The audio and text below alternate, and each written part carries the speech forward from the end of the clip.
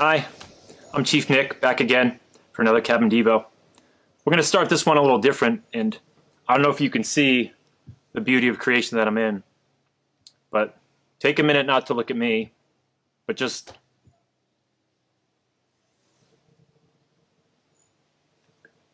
I come out in these woods every day. I'm so blessed to be out here. Every time I see something that turns my head or gets my attention, roads that I've been on 100 times, trails that I've been on 1,000,000 times, I'm always seeing little things, little details that pop out that get my attention, that turn my head, that stop me. We've been talking about being men of God and not being afraid of failure. Today we're going to talk about a guy, Nicodemus, and his failure to act and what that looked like. So a couple Cabin Divas ago, we talked about Elijah. We talked about that fear response where you either fight, flight, or freeze. And let's see if we can see some of that here in what Nicodemus was doing and thinking, if any of those apply to him. Our text today is going to come from John chapter 3. We're going to start in verse 1. There was a man named Nicodemus, a Jewish religious leader who was a Pharisee. After dark one evening, he came to speak with Jesus. "Rabbi," he said, "we all know that God has sent you to teach us. Your miraculous signs are evidence that God is with you." Jesus replied, "I tell you the truth. Unless you are born again, you cannot see the kingdom of heaven." "What do you mean?" exclaimed Nicodemus. "How can an old man go back into his mother's womb and be born again?" Jesus replied, "I assure you, no one can enter the kingdom of God without being born of the water and the Spirit.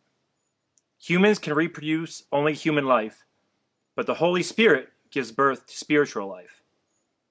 So don't be surprised when I say to you, you must be born again."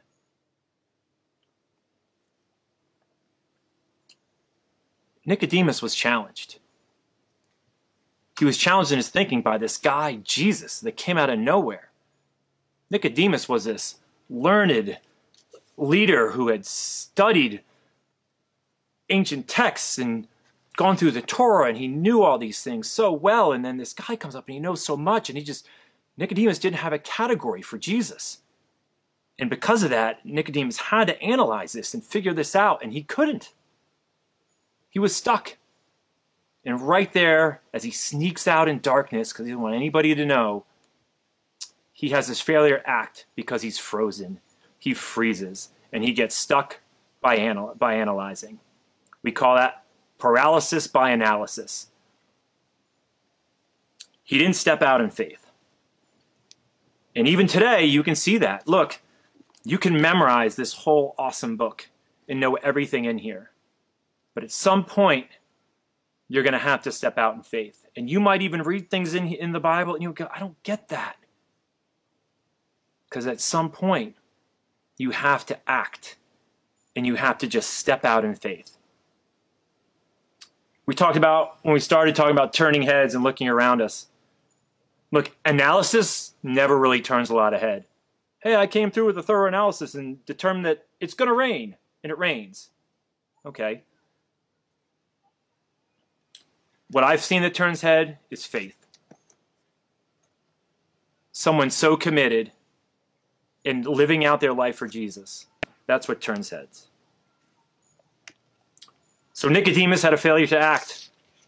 And we can say, what came of this guy sneaking away in the dark? Well, that didn't last long. Nicodemus did act. And let's see what happened. If we go ahead in John, turning to chapter 19, starting in verse 38, afterward, this is right after the death of Jesus on the cross. Afterward, Joseph of Arimathea, who had been a secret disciple of Jesus because he feared the Jewish leaders, asked Pilate for permission to take down Jesus' body. When Pilate gave permission, Joseph came and took the body away. With him came Nicodemus, the man who had come to Jesus at night. He brought about 75 pounds of perfumed ointment made from myrrh and aloes. Following Jewish burial customs, they wrapped Jesus' body with spices and long sheets of linen cloth. Want to talk about turning heads? What do you think happened after Jesus died and there was the whole crowd assembled, the soldiers and the religious leaders and all the most well-known people and the least of these as well, all gathered together? And who climbs up the cross to lower Jesus? But Nicodemus. You think some of his Jewish buddies there, some of his Pharisee buddies, were like, dude, look at Nicodemus. Nicodemus was living it out. Look, we can have failures. In fact, I'd say that Christian growth, the Christian life, is strengthened by and sprinkled with these Christian failures all over the place. Because sometimes they can lead to a turning of a head event, and that's what we should be doing.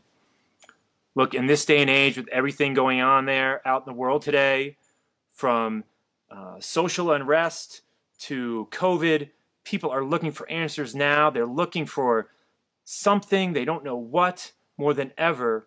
And more than ever, we as Christians have the ability and should be out there turning heads.